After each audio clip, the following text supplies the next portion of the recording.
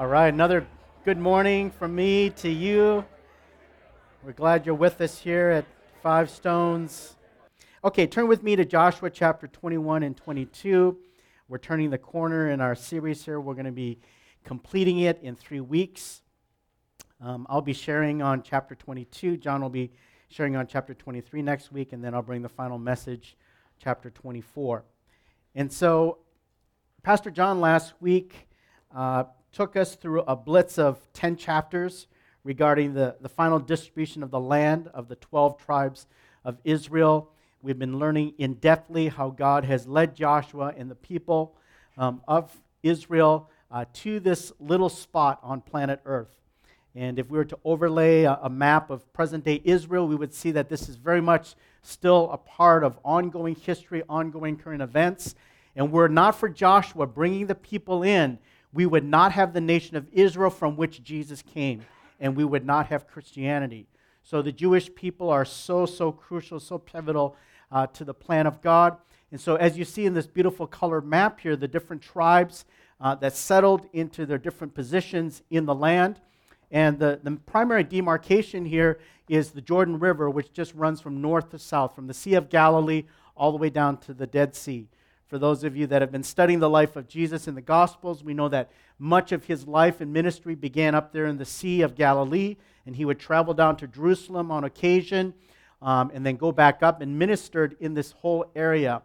But as we see here settled, we see two primary groupings of the nation. We've got the tribes that are on the east side of the Jordan River, Reuben, Gad, and Manasseh, and then we've got the 9.5 tribes on the west side. And so this morning we're going to be touching on the address that Joshua gives to the tribes to the east of the Jordan. I'm going to be touching on that at the end of my message. But I want to pick up this thread from Joshua chapter 21, the last 2 verses. And this is a summary of all that has happened through the nation. It says, "The Lord gave Israel all the land which he had sworn to give to their fathers, and they possessed it and lived in it. And the Lord gave them rest on every side, according to all that he had sworn to their fathers.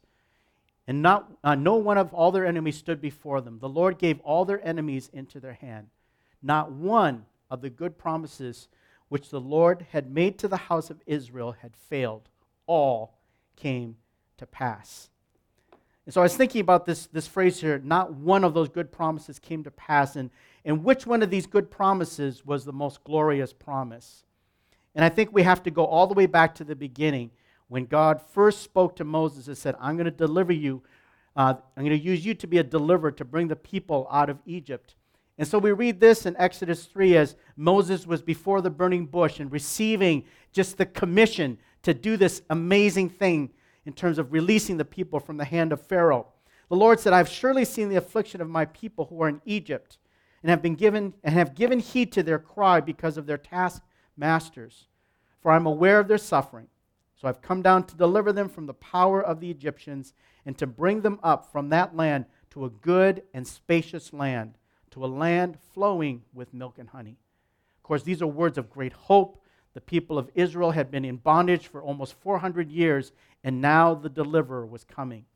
So before I get into it, let me just pray. Father, we thank you for your goodness. We pray that grace would continue to flow in our midst. We thank you for your truth. We thank you for the spirit of truth. Let it impact our hearts deeply. In the name of Jesus, amen. So this morning I want to talk about enjoying God, because that's what reaching our promised land is all about. It's about reaching a destination where we get to rest and settle and be fulfilled. It's that place where God brings us and we feel content and satisfied. There's no better place to be. It's akin to coming home after a long trip and maybe you closed a big business deal, or maybe you came home from a great vacation, and as wonderful as those moments were, there's nothing like coming back to home. It's the best place to be. Now, that's not to mention what it's like if you've never had a home like the Israelis, who were there under the taskmaster, living in the heat and the oppression of his rule. And all of a sudden Moses comes and says, I'm going to take you to this place. I'm going to move you back to the promised land. And so for 80 years, 40 years in the desert and 40 years in taking the land, the Israelites are working hard to come into their promise. Maybe they were thinking back to the prophecy that was given to their father Abraham. And Abraham had first put his feet in this land. And so now the Jewish people are saying, we're coming back to the place of our fathers. And then after they enter in, and we've seen this beautiful map of owning now this land, they've come back. And the intensity of that moment, the joy, the tears, the breathless wonder, the sense of just being speechless. We are here. This is the place that's flowing with milk and honey. And it isn't like God to speak of enjoyment in such a practical and vivid way, because this is a food metaphor, right? Milk and honey. And we're all food lovers. It's like saying to Asians, I'm taking you to the land of beef noodle soup and congee. Or to Italians, you're going to arrive in the land of cappuccino and tiramisu. Or to Americans, you're going to the land of a juicy hamburger and fries. It literally spurs you on. You go, yeah, I want to get there. It's so interesting how human nature works and the things that motivate us. And just the idea of something tasty and delectable. Yeah, I want to go for that. It's the best. Now, in the story of Joshua, we see God's genius and how he works through history to paint a picture of a spiritual truth. And the parallel here for us is that in the same way that the Israelites came into the promised land in that literal, physical, geographical sense and entered into the deep enjoyment of God, so you as a new covenant Christian are destined for your promised land. Hebrews chapter 4 interprets the Old Testament for us. You know, one of the great things about the New Testament is that it opens up and explains for us all the foreshadowing that God placed in the Old Testament. The Bible is one harmonious whole. And one of the great ways in which we study the Bible is to understand the Bible interprets the Bible. The Bible sheds light on the Bible. It's the best interpreter. And so now in the New Testament, Paul is looking back and he's looking at this whole Joshua passage that we are studying, the exact same book that we're looking at, the Apostle Paul also studied. And he wrote this for us in Hebrews chapter 4, verse 11, "Let us therefore make every effort to enter into that rest." Or in the ESV, it says, "Let us strive therefore to enter into that rest." So he's getting insight. He's getting another picture. He's getting a parallel understanding of what God was doing. In many ways, the writers of the New Testament were just getting a download from the Holy Spirit and understanding, now in spiritual depth, what it is that God was doing through history and in the Jewish people. So when Paul says here, let us strive to enter in that rest, he's saying just as the Israelites had to contend for their promised land and fight for it, so we must do the same with our promised land. Now, we've gone through the different battles. We've gone through the different tension points where they had to have faith, where they had to trust God, where they had to obey God. You too have to go through the same thing. Part of the joy of our journey is not living vicariously through someone else. It's that we ourselves have our own story. We ourselves get to come up here and testify, God did this in my life. That's what makes it so powerful. So the writer of Hebrews is saying that the promised land is a picture of rest, but not just physical rest. Rest for our souls, fulfillment and fatness of soul. There's so much anxiety and stress on the inside. We can look like we're great on the outside, but do we have rest in our souls? Do we have that fulfillment? Are we experiencing a leanness in our soul, or do we feel deeply enriched? Paul in this verse is equating the promised land to divine contentment and divine satisfaction. I'm deeply satisfied.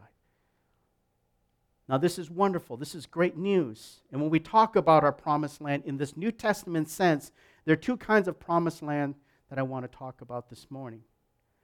The first is that first promised land that's pictured for us relates to our personal destiny.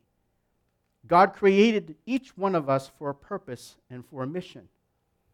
We're familiar with this very famous verse from Jeremiah chapter 29, where God says through the prophets to the Israelites, I know the plans that I have for you, declares the Lord, plans for welfare and not for calamity, to give you a future and a hope.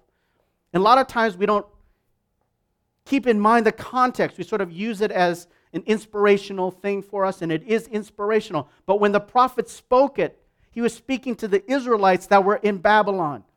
They were exiled. They were outside of the land. They did not know what their future was going to be. They didn't know if they're going to lose their national identity. They didn't know if they're going to just come apart as a Jewish people and just assimilate.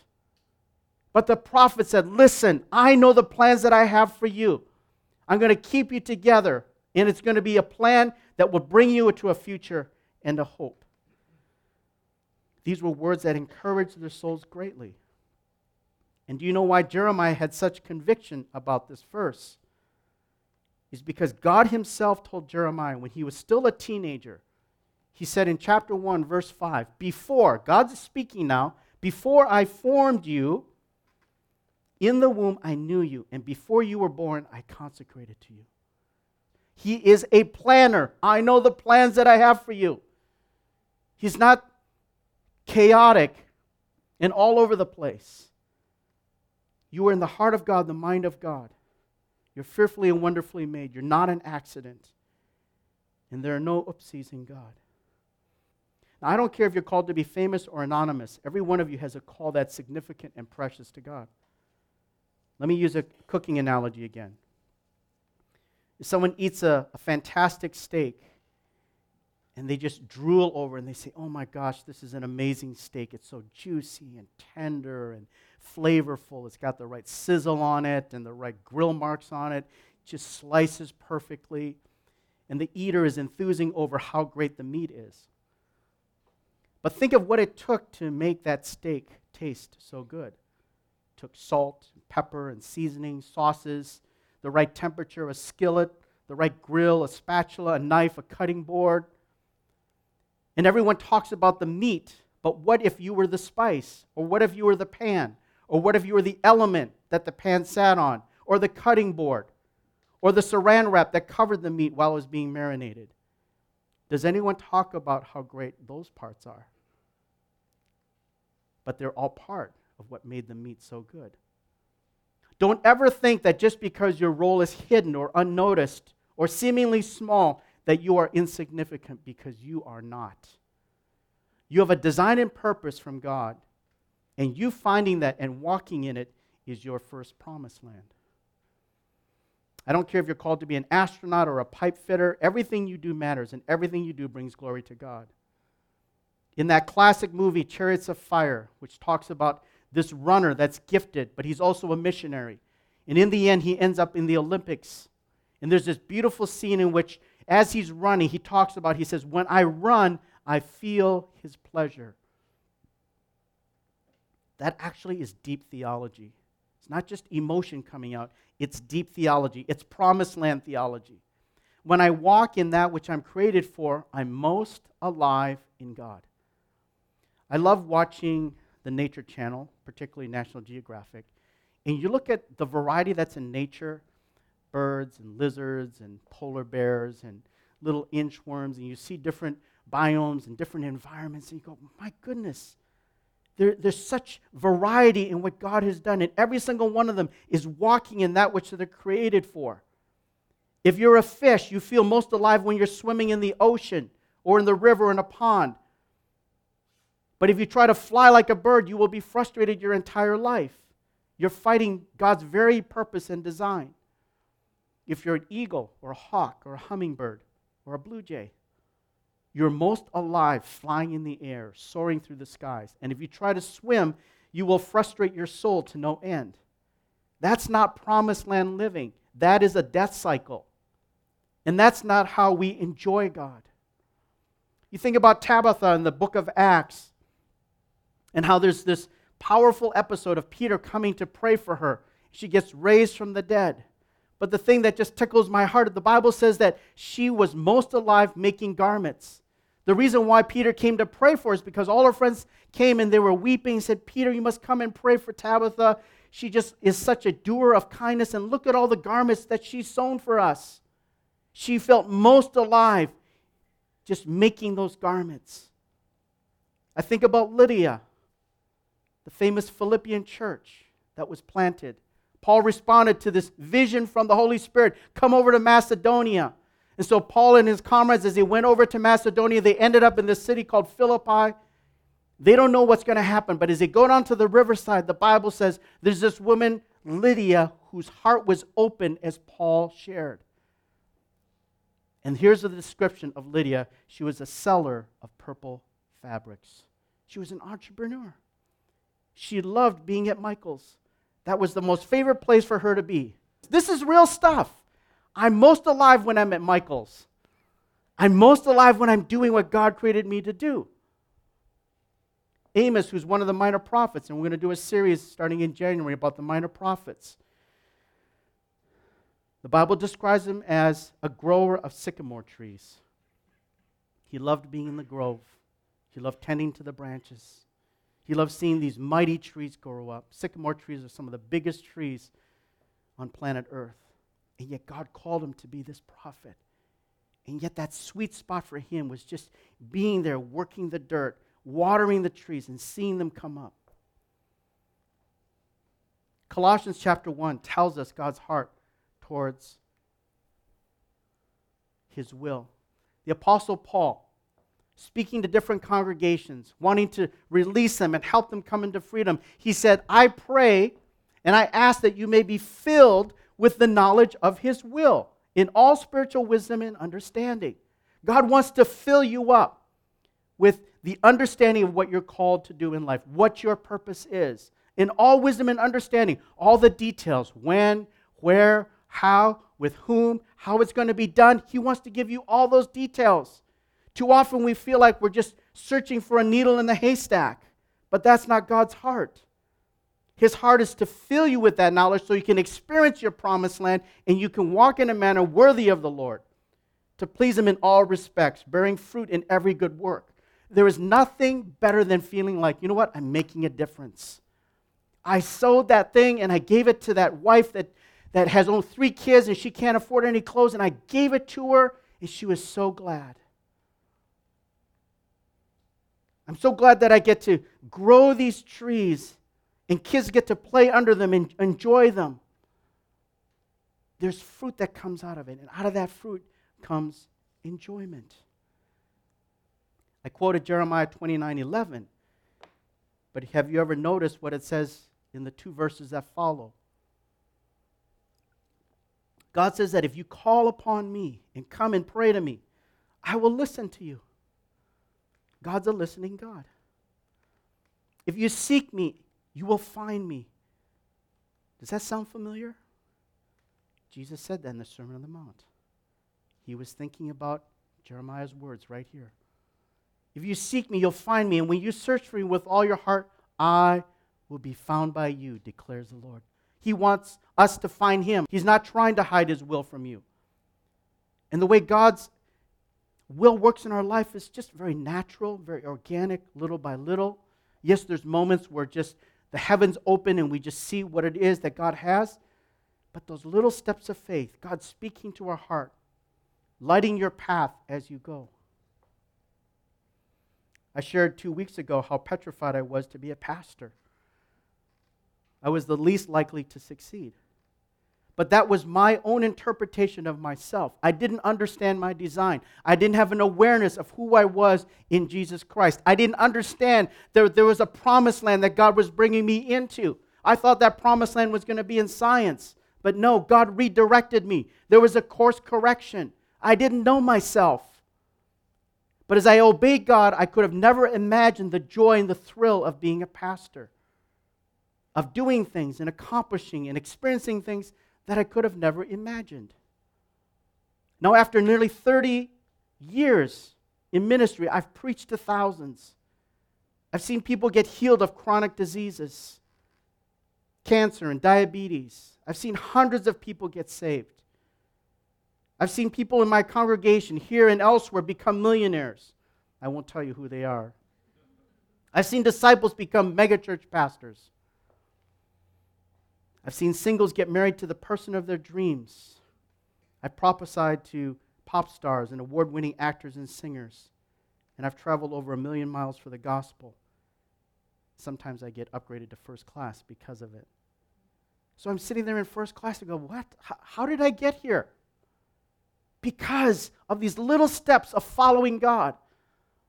I couldn't bought myself into first class, and now here I am in first class. And now I don't have to leave Mimi behind. I get to bring Mimi with me because we're empty nesters. 20-some years, she's watched the kids and had to stay behind. Now I'm in a new season. I get to take her with me. You know, as an aside, I've been feeling empty nester guilt. Mimi came home a little while ago with a mini tub of crab dip from Costco. And I was just digging in. I had about 7 or 8 chips, and then I decided I had to stop. Because my instinct was I have to, save some and share it with the rest of the family. And Mimi looked at me, and she goes, "Why are you stopping?" I go, "Yeah, I don't need to stop." So I kept going, and just polished off half of this little tub of crab dip. 25 years, my instinct was to just think about portioning things out. My kids would put on their, leftovers in the refrigerator. Don't eat this. There's a territorialness to that whole thing. But now I just get to enjoy this new chapter. And if that's not enough, I have you as a spiritual family, as a community after we started this church. We left Minneapolis, came here, didn't know a single person. We didn't have a group that we're coming to. And how has God done this? How in the world did it all happen? How did I come into this charmed life? Through God. And it's just not my story, it's your story. God is a total blast. There's nothing like Him. And this is enjoying life at the highest because it's enjoying God. Left to myself, I might have had a nice career as a scientist, but God said, no, your path is not as a scientist. You're going to be a pastor in New Westminster, Canada. This is literally my promised land. Isn't it amazing? This is where the milk and honey is. This is where you're going to have bubble tea and curry dishes and Tim Hortons. Yeah, bring it on. But to get here, I had to overcome fears and difficulties and giants in my life. I had to battle. I had to persevere. It wasn't a walk in the park. That's why Hebrews says, strive to enter in. Isn't it a funny juxtaposition of two words, rest and strive? It should be like, if you're going to rest, then just rest. You're going to strive, just strive. But strive to enter in. There's something about the inner life. There's something about our destiny that requires us to put forth effort, to not be lazy, to be passionate, work for it, fight for it, and die trying if you must, because there's nothing more noble or valuable and meaningful than your calling God. Just read Hebrews chapter 11, particularly the last few verses, and read about those that literally died trying to enter their promised land. They're heroes in God's eyes. And where is this brand of Christianity today? It's right here, right in front of me. It's you. You all have a promised land to enter into from God. Then there's a second promised land. And this is better than the first one, if you can believe it. Our first promised land is our purpose in life. Our second promised land is experiencing the fullness of Jesus. John 17:3. This is eternal life, that they may know you, the only true God, and Jesus Christ, whom you have sent. When the verse here quotes the word life, this is not biological life or bios life. It's not just physical life as we live when we get up and brush our teeth and go to work. That's not just biological life. This is, in the Greek, it's called Zoe life. It's God's life. It's continuous, perpetual. It's eternal. It's without fail. The glory doesn't fade. This is a life that only God can give. And there's so many imposters and imitators out there trying to woo us to it as if they can give life. There's so much false advertising and false hope and false bill of goods that are being sold to us, and we fall for it for fear of missing out. Did you know that fear of missing out was at the core of the fall? The enemy came to Eve and said, if you don't eat of the fruit of this tree, you won't be this. So the enemy plays on our fear that we're going to miss out on a greater pleasure when in fact the greater pleasure is in God. And we need to preach that to ourselves and speak that to ourselves over and over again, so we don't become conformed to the deception that's out there. There is such an assault against the truth. There is such an assault against the gospel. We need to stand up. We need to preach it to ourselves, and we need to preach it to one another. Now, why is this promised land, this inner promised land, the highest form of enjoyment? Well, in 3 John, chapter 1, verse 2, the apostle says, "Beloved, I pray that you may prosper in all things." God wants us to be successful and to flourish and to enjoy and have good things and be in good health. But here's the key phrase: just as your soul prospers. That's the reference point. The most important thing to God is that your soul prospers and that your soul flourishes. In the Old Testament, the word shalom means a total, complete flourishing. Not just a part of the garden, but the entire garden flourishing. And so the Bible puts that priority on inner blessing. May your external blessing match your inner blessing. Now, don't get me wrong, outer blessings are great, but inner blessing is greater. We don't have to live a good life with nice cars and nice clothes and big salary to enjoy God deeply. In fact, those things can actually get in the way. You can be the poorest person in the world and be the happiest person around. This came home to me so clearly when I was traveling into China and working with the house church leaders. And these are great heroes of the faith. They're like the Pauls of our time, humble and unknown, but doing great things for the Lord, being in prison, on the run, persecuted, suffering, and yet they have such joy. I was in a van one time with some of these leaders, and they were leading a movement of 10 million people, and the only asset that they had was this 12-passenger van. And we were out in the countryside, and it was pouring rain, got stuck in the mud, and they would jump out of the bus and just, push it out of the mud. We got into the city, and we were turning this corner. It was just pouring rain, and we just completely drenched these bicycle riders that were on the street. And they said, "We baptize you in the name of Jesus."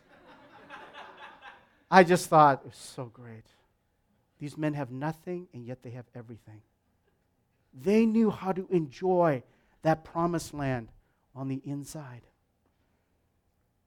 We can all enjoy God to the fullest, no matter what station in life, no matter what cards you have been dealt. In fact, we can all be living in individual revival. There's nothing holding you back from God, getting closer to Him, growing more intimate, understanding His heart. We may not be in corporate revival, and we're praying for corporate revival. We need a revival, don't we? The church needs to revive. Our city needs to be revived. Our country needs to be revived. We need a move of God. We need a massive reset that can only come by the Holy Spirit. That's why we need to pray. That's why we need to fast. That's why we need to seek Him. But independent of a corporate move of God, we can all experience personal revival because we all have our own promised land to enter into, which is Jesus. Now, Hebrew goes on to tell us more about this inner promised land, the depth of the rest and contentment and enjoyment that God has for us. Hebrews chapter 4, the writer tells us that God wants us to experience day 7 blessing. What does that mean?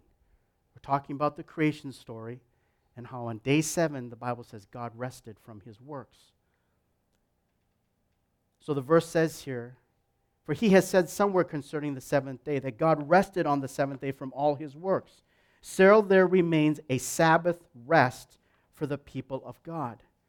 As in not just one day a week, but a continuous sense of being in rest. For the one who has entered His rest, God's rest, has himself also rested from his own works as God did from His. So we have this picture, God working 6 days, and on the 7th day He rests. And the writer's saying, listen, that's what I'm jealous for. Not that you go to a spa, not that you go to some beach, not that you go to some faraway place and and just recharge. No, there is a deeper, another kind of world rest that's available to you, as pictured in day 7. Think about the satisfaction that God must have had after imagining and planning and then creating the ecosystems, the animal kingdoms, the galaxies, the Milky Way, the Swiss Alps, the Himalayas, the gorgeous Mediterranean Sea, down to the inchworm and the ostrich and the bean plants and the porcupines, and then devising a system of rain and wind and clouds to water the earth, and sunrises and sunsets. 6 days. And then on the 7th day, he got to sit back and rest, take it all in. Not a single sunrise, not a single sunset is the same. Always original, always creative, always pulsating with life. And as he just rested and absorbed it all, there was this sense of deep, soul-nourishing enjoyment. That's what it's like to experience Jesus as your promised land. He is our joy, our peace, our rock, our sustenance, our stability, our hope, our strength, our glory, our comfort. He's our Savior. He's our stronghold. He is our everything and our forever. Can it get any better than that? Why wouldn't we want this life? Who wouldn't want to come into the promised land and enjoy God like this? Interestingly, our sinful nature doesn't want it. We don't want the walk of faith. We don't want to obey God. We want to rely on ourselves and follow our own passions and idols. We'd rather be slaves in Egypt, where we can eat our leeks and onions, than trudge through the desert and fight the giants so that we can come into a better place.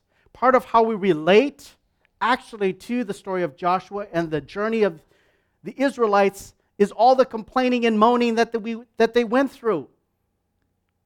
We go, oh my gosh, how could they turn their backs on God after he split the Red Sea? How could they turn their backs on God after he provides manna for them morning after morning? How could they turn their backs on him after he split the rock and the water comes out? Wake up! But in one sense, we're speaking to ourselves because we do the exact same things. God backs us, he blesses us, we turn our back on him, and we go do our own thing. We don't want Jerichos. We don't want Ai's. We don't want Gilgals. We don't want Jordan crossings in our life. Our sinful nature prefers the world because we think the world has so much more to offer. That's called unbelief. That's a stronghold. That's a way of life. That's a Philistine mindset that's out there. Hebrews 3. As the Holy Spirit says, today, if you hear his voice, do not harden your hearts as when they provoked me, as in the day of trial in the wilderness. They always go astray in their hearts, and they do not know my ways. Okay, get this again. The writer of Hebrew is studying the exact same passages as us. He's writing the commentary for us. He's saying, don't be like the Jews who are constantly testing God, and they hardened their hearts. Verse 11, as I, God, swore in my wrath, they shall never enter my rest, my promised land. There was a whole generation, as we know, that died in the desert because of their unbelief, and they did not enter in. Therefore, take care that there not be in any of you an evil, unbelieving heart that falls away from the living God. So we have a choice. We can choose unbelief or we can choose trust. Unbelief keeps us out of the promised land, but trust is what leads us into it. And of course, in that decision, the writer of Hebrews is exhorting us towards faith. And how do we keep unbelief out of our lives? Out of our hearts, out of our attitudes? He explains it for us in chapters 3 and 4. And I'll just touch on these quickly. The first is that we need to stay in community. We need to stay in a place where we're protected and kept in a place of passion towards God. Chapter 3, verse 13, particularly the first part there. It says, encourage one another day after day, as long as it is still called today, In other words, this is a current thing that we need to do. This is a lifestyle thing that we need to do. We shouldn't say to ourselves, okay, tomorrow I'm going to do it. No, today is the day to be in community. Today is the day to encourage one another. And we can't encourage one another unless we are in community, doing life together one with another. You all know, and I've known, and John has known, particularly if we've been in pastoral ministry all these years, there is a simple principle. The moment you begin dissociating and not being around other believers, you will start getting cold in your faith. It just happens. But we're to encourage one another, lest we be hardened by the deceitfulness of sin. The deceitfulness of sin is always working. Paul says there's a mystery of the power of the air. There's something in the atmosphere, and it's not a good atmosphere, and it's always trying to woo you away from God and to deceive you. We are in the minority. Do you know we have minority status as Christians? That means we got to be strong. That means we have to be just like the Israelites who went into the land and saw all the giants and said, how are we going to overcome them? We can in ourselves, but through the Spirit of God and through that inner strength that comes from Jesus, we will be able to enter in. But it requires community. We also see here another important element to keeping unbelief out is the Word of God. The Word of God is living and active. It's not an academic book. It's not a textbook. It's not a dead document. It's alive because the Spirit of God lives in it. Every time you come to the Word of God, God wants to speak to you. He wants to stir you. And there is a piercing quality about the Bible. It says piercing as far as the divisions of soul and spirit, of joints and marrow, able to judge the thoughts and intentions of the heart. Well, we are tricky people. We know how to say things to people, but that's not really what's in our heart. We can fake people out, but you know what? You can't fake the Word of God out. You cannot fake the Spirit of God out.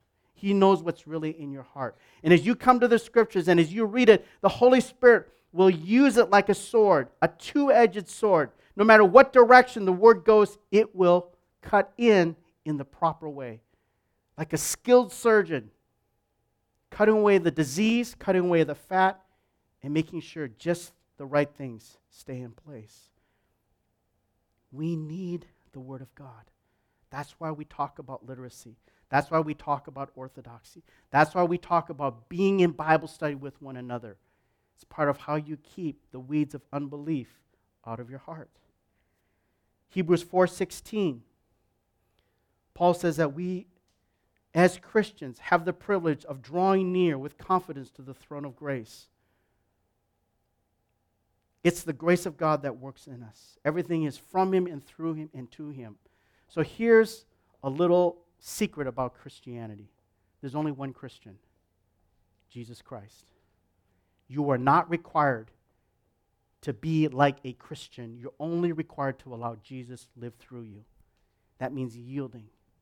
It's the grace of God that forms and conforms us to be like Him. In our own strength, we've all tried, right, with our own might and strength to be like Jesus and to be kind and to be patient and be loving. And the next thing you know, you're swearing at the guy on the highway and giving him hand signals. That's not like Jesus. Only Jesus in us and His grace flowing through us that can transform us and change us. That's why Christianity is not a self-help religion. That's why Christianity is not legalism where we preach rules. It's about the grace of God. And when the grace of God is flowing in us, by default, it's going to shut out unbelief. Last element that we see here from Hebrews 4, verse 11 is obedience. We have to be diligent to enter that rest, lest anyone fall through following the same example of disobedience. The way we activate truth is that we actually have to do it. It's not enough to just come and to hear, to feel good about what you hear. You actually have to do it. Oh man, I'm going to read this instruction about how to be a great basketball player. I'm going to learn how Michael Jordan dunked. I'm going to learn about how Steph Curry dribbles the ball. But you never go on the court and actually do it. You'll never become a basketball player just by reading about being a basketball player. You actually have to get on the court and do it. Likewise, you will not be a Christian unless you actually do it. Just like going to McDonald's will not make you a hamburger, coming to church will not make you a Christian. You actually have to walk it out. Right? And if you don't walk it out, the unbelief will just continue to grow. And we lose out on the promised land. So let's put a positive spin to this and say, okay, Pastor Rich, I'm doing these things and I am killing it.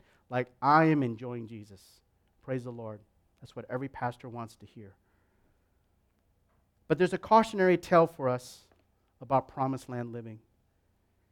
And it comes from the back half of chapter 22 in Joshua. And I need to mention this before we close. And here's the cautionary lesson. That as God blesses us, we start forgetting Him in the midst of that favor. In Deuteronomy chapter 8, Moses, being the great prophet that he is, already foresaw a time that when the Jews got into the promised land, they would be so taken with the blessings that they would start forgetting Him. Beware that you do not forget the Lord your God, and when you have eaten and are satisfied and have built good houses and lived in them, and when your herds and your flocks multiply, your silver and gold multiply, and all that you have multiplies. I mean, we are talking just massive outbreak of blessing. Everything you have multiplies. Your stock portfolio, your salary, your bonuses, everything is just bulging. Then your heart will become proud and you will forget the Lord your God.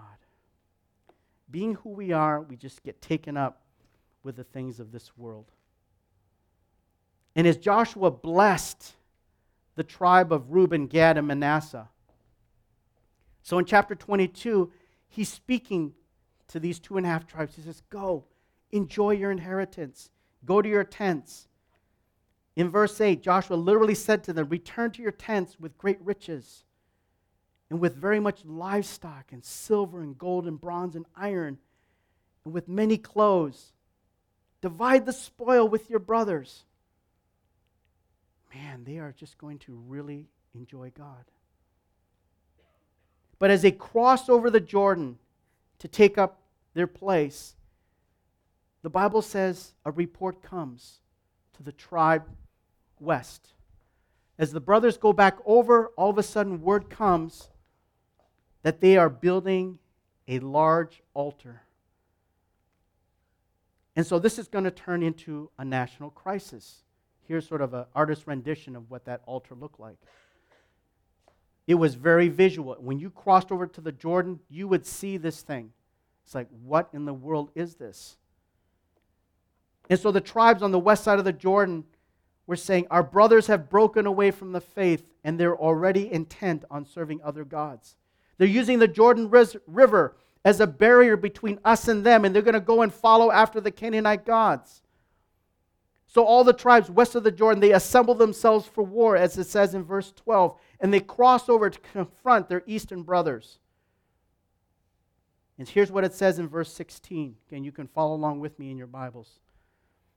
What is this unfaithful act which you have committed against God of Israel, turning away from following the Lord this day, by building yourselves an altar to rebel against the Lord? Okay, so this is an intervention on a national level. Guys, you are screwing up. What are you doing with this altar? God has just blessed you, and now you're turning your heart away from Him. And then the conversation that occurs between the two sides is just beautiful.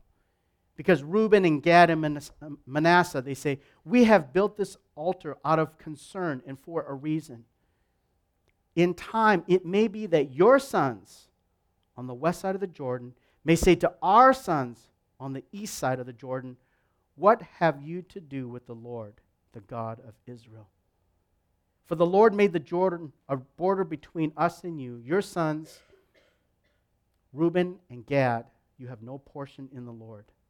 So your sons may make our sons stop fearing the Lord.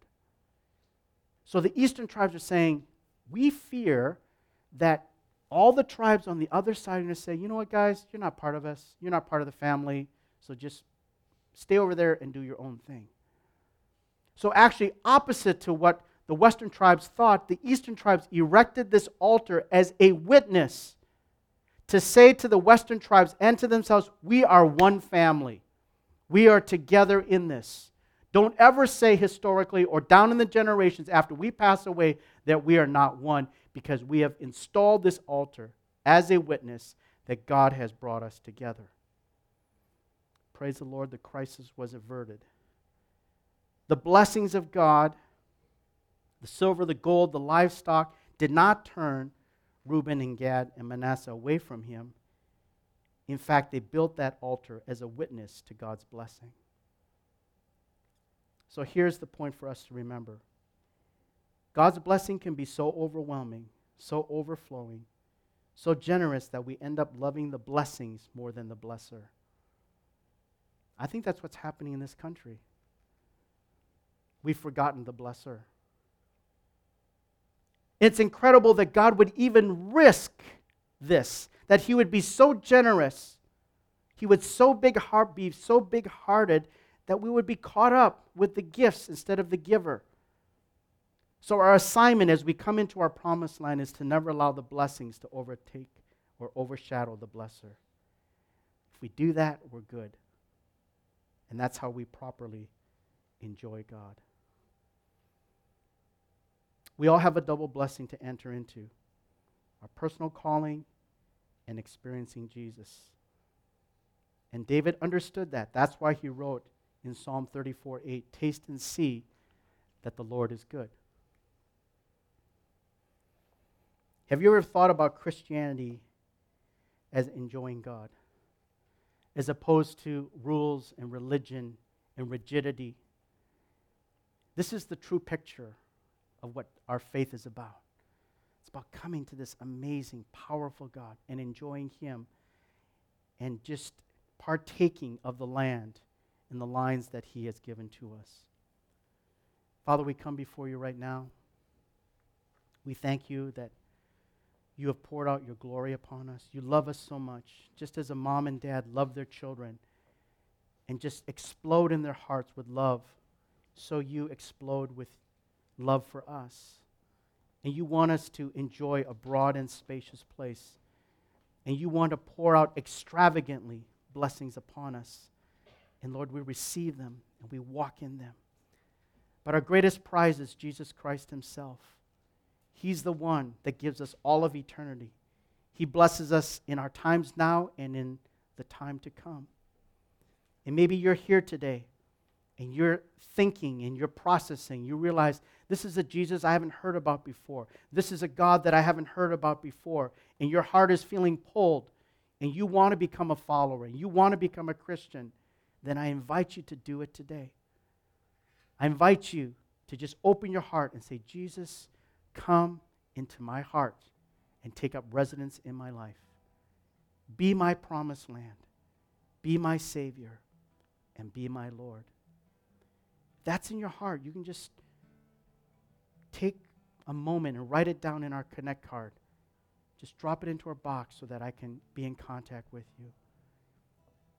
Father, for those of us that have felt any kind of heaviness, any kind of weariness in the journey, I pray you lift it from us, that your encouragement would come upon us, that we would surely enjoy, Father God, the choicest parts of the land. And I pray for personal revivals, God, to hit us in this church. We give you thanks now in Jesus' name. Amen.